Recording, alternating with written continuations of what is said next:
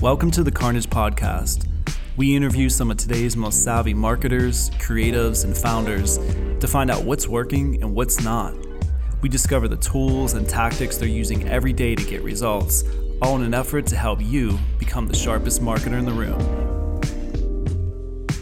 I'm your host, Nick Cominisi. My co-host today is Maggie Cook, digital designer at Carney. Hey, what's up?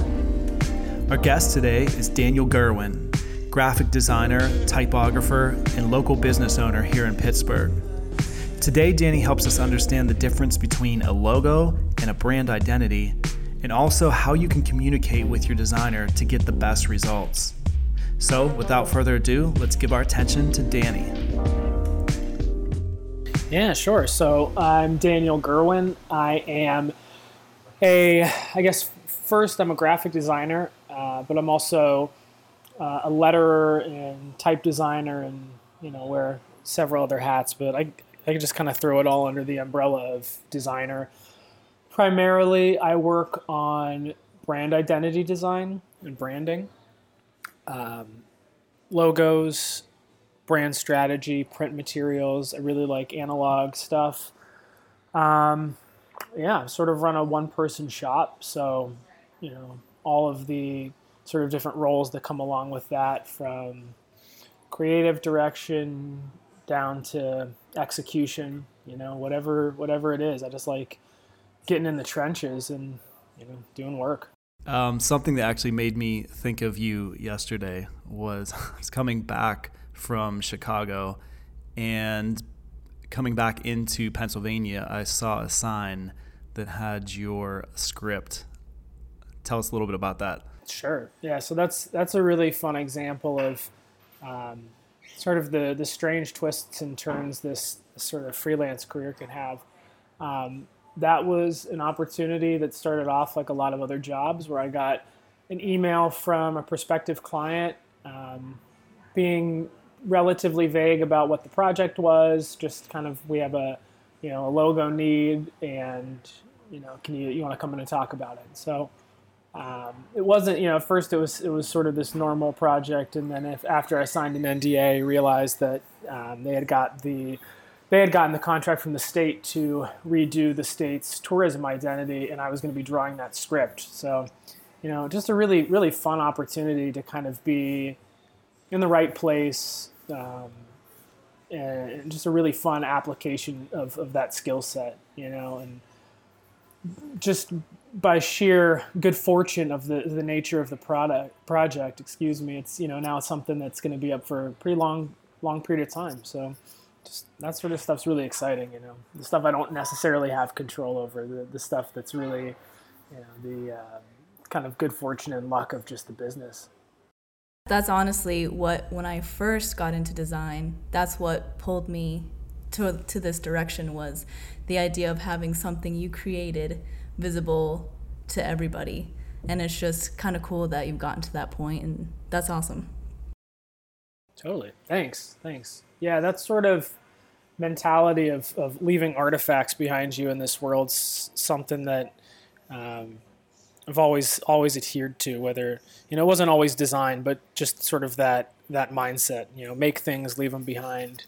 I think it's a good way to approach the world. So let's talk about brand identity. I think a lot of our clients, it gets a little bit hazy when we use this term. They often think of it as simply a logo or a font. Can you help clarify this to our audience? Let's start really, really small with a logo. A logo is a specific mark or icon or emblem that is meant to represent the name of a brand for recognition. That's how I got started off, making these singular marks. And a lot of times these sort of simple marks are what we see on Instagram referred to as branding or brand identity. And it's part of those things, but it's not entirely those things. A logo is part of a brand identity in such that it supports the look and feel visually of that brand. So it's not limited to just the logo. The brand identity is the logo. It's the way typography is used, those fonts, the feel of those fonts, the color palette, the photo styling, anything that's a visual expression of the tone of that brand is brand identity, how that brand looks. Now, if we go one step broader, just to talk about brand or branding, that larger umbrella beyond brand identity begins to encompass brand voice, messaging, strategy, and all of those things that inform the sort of larger ecosystem of the brand as a business and not just as a designed element. And those two things sort of shake hands at the intersection of brand identity. So logos and business strategy have very little to do with each other, but brand identity and branding are the tools and decisions and strategies that are employed to bridge those gaps and to use design as a strategic tool to achieve business goals or social goals or cultural goals or whatever it might be. But that's how I would define sort of the ecosystem of brand identity, and logo design. Yeah, I love this. And this is why in our last podcast with Maury from Bumble, he talked about, from a marketing standpoint, needing to collaborate with the creatives better. Early on in his career, he chose, I think, an image or something for an ad that was completely off-brand. So I think sometimes people, marketers especially, maybe put creatives in a box and don't consider it when they're making decisions on a campaign. But as you're saying here too, it goes hand in hand. Absolutely. And I think that it's very easy to look at design as a want more than a need when you're breaking down a budget or sort of figuring out what your initial moves are going to be. What are some top design mistakes that you've seen working with clients, or ways in which a client can work with designers to fix these things you've seen?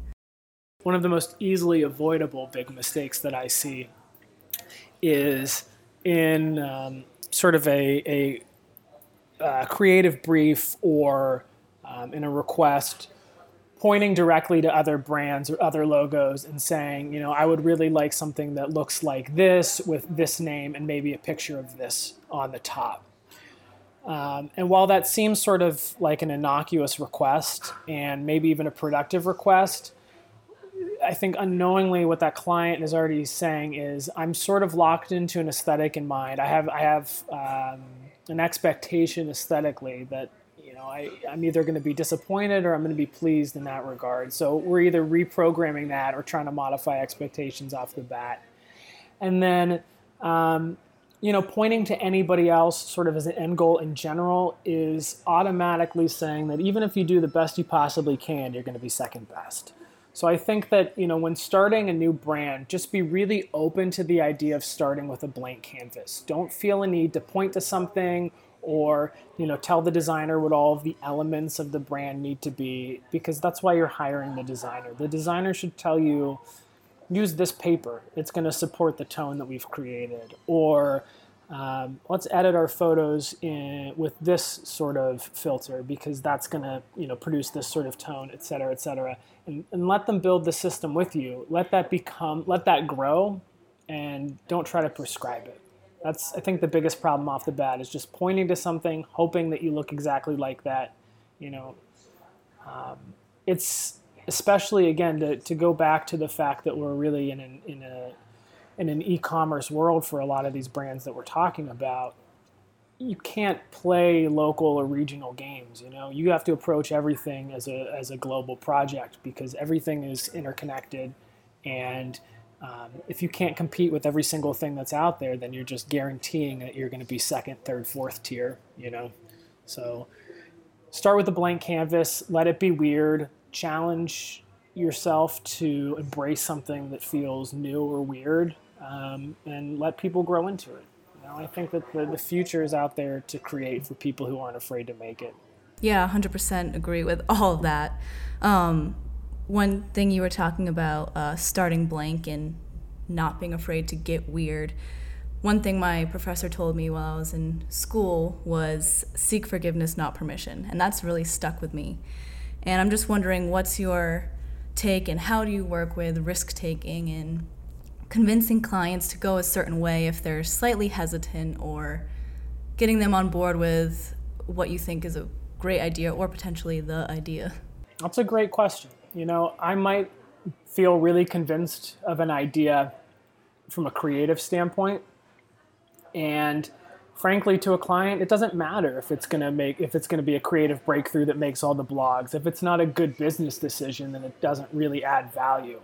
So if I'm ever trying to sell something that I truly believe in, I want to make sure that it's something that the client can also believe in, and that it's rooted at some point in strategy and in logic. And a lot of times, with the fresh new stuff, it's not a hard sell. It's really, I think a lot of people operate in a counterintuitive manner such that they copy things that are already out there. They mimic things that, because it's easy, generally it's cheap, it's fast, it doesn't require a lot of creativity. But if you can start from scratch and you can create something new, the business argument's simple. It's, this is going to be recognizable and memorable.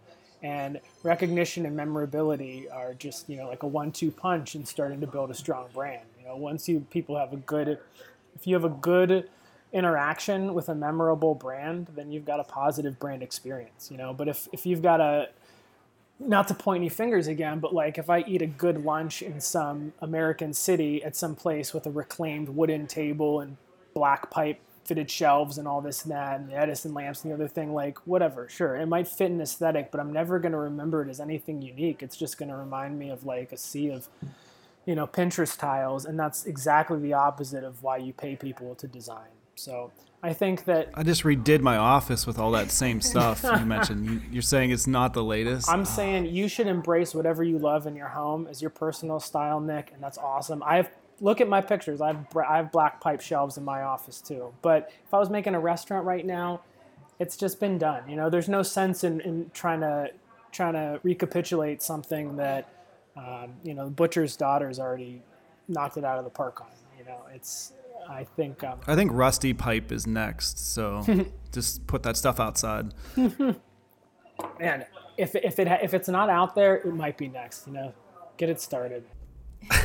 What kind of advice would you give to someone hiring a designer? What's some things they should look out for, or questions that they should ask in order for them to get the end product that they're looking for? Sure. I'm gonna give some advice here that might be a little bit different than what most people say. I'll give you some standard stuff, but I'm gonna start with a couple of weirder things.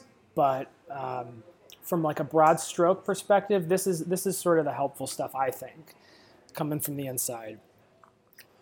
1, be prepared to have a budget that reflects the amount of responsibility you want your designer to own. Not the amount of work you want them to do or the amount of time that you want them involved, but you're paying them to manage a problem. How big is that problem? How much do you need to trust them to handle that solution? How is important that solution is executed correctly, and what's that worth? I think that's the real calculation that a lot of people are missing. And a lot of designers are missing it. Young designers out of college, freelancing, it's not about your time, it's about your expertise and your ability to use your expertise, your lived experience, your knowledge, your skill set, all of these things to solve somebody's problem, and to solve a weird problem in a way that not a lot of people can solve problems. So that's sort of the first thing, is that if you're a business owner, understand that you're kind of hiring this weird person to figure out a lot of kind of weird problems that you don't really want to be responsible for. And understand that you're just paying that person for peace of mind, to handle them, to take them off your plate, to assure you that they're done well, and move on. You're not hiring somebody who's going to come into your office and hang out and, apply all of your favorite colors to a logo to see which one you prefer. The more a designer can take those things off your plate and give you strategic solutions, the more valuable that designer is. So if you're looking for somebody to handle a pretty large portion of your design load, let's say you're getting started as a business, you've got brand identity, asset requirements that you need to create, but you also have got a lot of communication, you've got social media materials you need, you sort of have a larger strategy. That strategy, the implementation of that, the organization of all of that, understand that you're paying somebody to manage all of those processes and not just open up Photoshop and pick the right font. You're asking somebody to manage timelines and processes and own project timelines. So, just understanding that it's not arts and crafts time, really. Unfortunately, I wish it was. No, I think that's some really good advice. I think if someone's starting a brand or they're a founder, they have so many things going on that it's important for them to know the right questions to ask so they don't get halfway through the process and end up with a product that is not meeting their expectations. So I hope that if they get anything from this podcast, it's how to communicate better with designers and creatives. Yeah, and I think to that point, communicating very clearly what your strategic goals are, and as a business person, I think that all designers should understand how to speak business language a little bit better. Just as I think a lot of business owners really do attempt to speak the design language, especially in this day and age with accessible tools. People know fonts; they'll send me color palettes. They use Pinterest. Like, business owners they've made a stretch into the design world for better, for worse. Sometimes it's great, and sometimes, like we said earlier, you get caught up on kind of expecting certain aesthetics. But I think that all designers should understand how businesses work, how they build customers, how their products are manufactured if they manufacture products, what their services are, who their clientele. If you don't understand a business's needs, then you can't create graphic solutions for those needs. So my advice to business owners would be to speak candidly in business terms to your designer about what your goals and expectations are. Let them in on what you know, so they're solving the same problem. A lot of business owners, I think, will stand in sort of as creative directors, where they still want to hold creative control over the designer, and oftentimes that just sort of muddies the waters a little bit. But if you can trust that your designer is intuitive enough to understand your business needs and to kind of treat them as a collaborator, I think you can get the most out of the experts you hire, and you can really let them shine and show you what they're capable of. Changing paths a little bit, you blessed us with your wonderful social media is not the end goal talk at the Yearly Carnage in April. And one of the biggest takeaways, at least I got from it, was being your own critic, especially on social media. How we have this a following of people who are intended to like what you're doing and to kind of keep yourself in check. And I'm wondering just how you go about doing that and what advice you have for others out there. Well, I think that if anybody out there is interested in keeping themselves in check, first piece of advice would be go get married. I did that, and I'm always kept in check. No, I'm just joking. But my wife she's got a really, really, really great eye, and she's got great taste. So I really appreciate the fact that I can kind of bounce ideas off of her, and she can, she'll give me a look and kind of shake her head if it's something weird. She knows, if it's good or not. So trusting the people around you is important, but also, when you say trusting yourself and being your own harshest critic, I think that it's more than, it's not just, criticizing your artistic capabilities or, is this person better at lettering than I am? Am I as good a letterer? It's not that sort of thing, but I feel like it's, you've got to be critical about things. Like earlier in the podcast, we were talking about using words correctly, don't hashtag branding something if it's just a little doodle. You got to have respect for kind of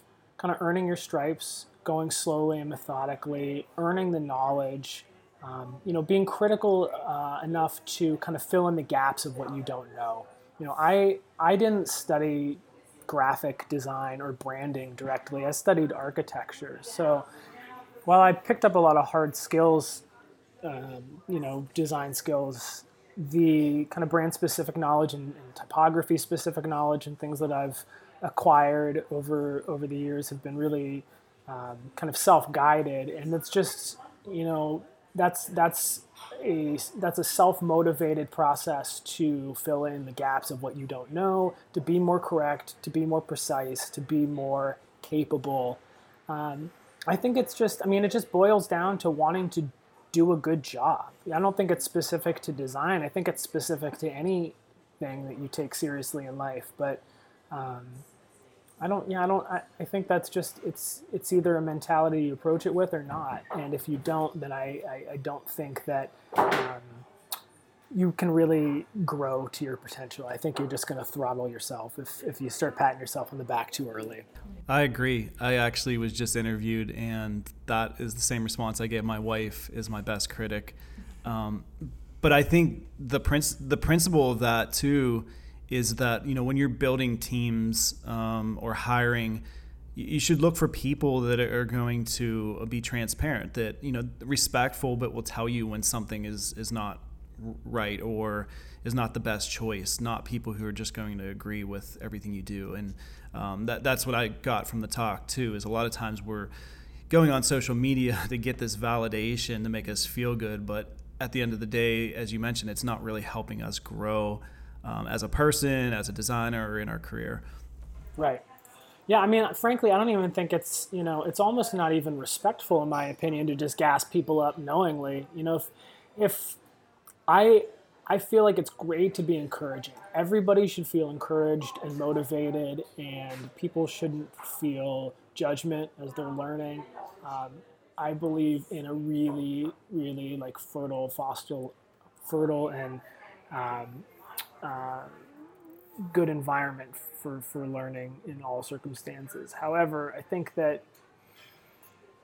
you also have to learn to get a thick skin. At a certain point, you kind of need to brace for it. I think that there's a transition period when you can explore, and there's no right answer or wrong answer. You're getting familiar with a topic or a skill set, whatever it might be. But at a certain point, you kind of need to ready yourself for all the things you don't want to hear, knowing full well that at the other side of that, you'll be stronger and better and more capable. It's just kind of hunkering down and handling those waves as they come, which is kind of how it feels. There's at these different points you kind of get hit with these waves when you realize you're trying to level up and you realize you might be a little bit in over your head, or you got a little more to learn than you thought you did. And embracing criticism in those moments is how you become a capable person. And in my opinion, embracing criticism and being really open and sort of childlike with new skills is just that's been for me just a way to not get discouraged about new things I didn't think I could do. It's just having a different approach to kind of the unknown as an opportunity. Right. One other thing, I've had some clients come up to me and ask for creative and that they want it to last. They don't want it to look like just the current trend, or they want in 10 years for it to still be relevant. Yeah. So I'm wondering, how do you deal with that? Like, for example, I'm thinking the Pennsylvania sign, that's going to be up who knows how long, but how do you straddle that line of a trend versus something that's going to be more timeless? The first step in sort of defending against the plight of trends is to be really studious. You're not going to be able, to identify a trend as to avoid a trend. You have to kind of understand the lay of the land. So I think for me, the things that I would attribute to sort of my penchant for leaning towards a timeless style and an enduring style in place of sort of more trendy things is just studying the best of what's out there. Paul Rand, amazing work, that's still as modern today as it ever was, and understanding, what's fundamental about that. Saul Bass, this really, really great stuff. I mean, obviously Aaron Draplin sort of puts on, his life is really a case study in how do you embrace the functional and the timeless. And he does it with a really great aesthetic and vibe, he's the man. But that's not everything. He's sort of within that world of very like practical timeless stuff. He does pull out a style, which is really cool, But there's so much to draw on in the world that isn't designed, stuff that wasn't made to sell, like a sea salt hairspray or some sort of weird granola bar subscription box or something, way before that, when things were like really important, like this is a sprinkler and this is how you turn it on if there's a fire in this building, and understanding how those signs communicate and what's clear about them. And and then also on the flip side of that, just understanding as humans what's attractive to us, over time. There are certain, it's not as black and white, I think, as what's functional or what's timeless, but there are certain things that I think are just kind of fundamentally beautiful. I think that there's a lot of trendy stuff that goes against that. I think that things that really bother me are a lot of these script logos and things like that. They don't follow correct conventions of letter forms. There's just like, stuff that I see executed on a really high level in the industry. Sometimes you see this stuff up in, national brands or, on a really wide scale, and they're just very fundamental, rudimentary errors in the typography. And it's stuff like that. It's avoidable.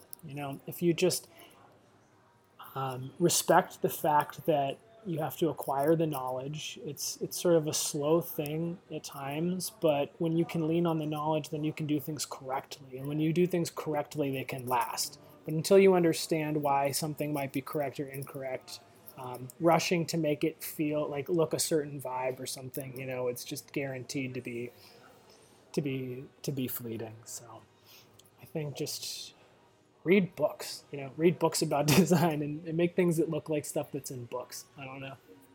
No, I think one of the, Maggie had mentioned it, your talk at the Yearly Carnage. I think what was interesting about that is that the majority of those who spoke come from a marketing background, and you were clearly a designer, a creative, and we wanted to mix up the speakers because of that. But we had a lot of feedback from people from diverse backgrounds that I feel like either got a lot of inspiration, but also like took away principles from your talk that they can apply to their business. And then that's one of the reasons we, wanted to take the time to dig a little bit deeper into, the thought process behind what you do. So can you give people some references to where they can find your work and anything else that you're currently involved in? Yeah, sure. So if you want to kind of see my body of work in a formal capacity, you can just check out my website, danielgerwin.com, GURWIN.com. If you want to see sort of the day-to-day happenings, sketches on my desk, little bits and pieces of things I'm collecting or stuff around my office, my Instagram, I share a lot of like work in progress stuff. You can kind of get a look under the hood there. That's just at Daniel Gerwin, Instagram. Don't go to my Facebook. I don't use it. I don't use Twitter. I don't like the other stuff. I'll just stick to those two. That keeps me busy. But besides that, let's see what's coming up. A couple new restaurants in Pittsburgh that are going to be opening, hopefully, I think early 2019. Ooh, I'm a big foodie, so totally. Want to hear about those later. I don't know later. how much I can say, but I can say that there's going to be a new rooftop dining experience where there wasn't one previously, in a really cool neighborhood that I happen to like and be particularly fond of. And yeah, 2 restaurants from a really great Pittsburgh chef. That one's a lot of fun, but that one's a little quiet for a bit. And let's see what else is going on. Working with, actually kind of getting back to some architectural roots with the folks. I don't know if I should say who right now. I won't say who, but getting back into some like wayfinding and signage and things like that are, like signage systems and things that we nerded out about as architecture students. So going full circle on some of that stuff. A couple other brand identities. Just got done wrapping a really fun medical marijuana identity that's going to be probably under wraps for a while, but excited to see that stuff roll out. But yeah, it's just like it's always everything in every direction. That's why it's so fun. Week to week, month to month. It's just you never know where it's going to go. So riding the wave. All right, man. We appreciate you taking the time out to come on, and we know that our guests always bring value because we choose them.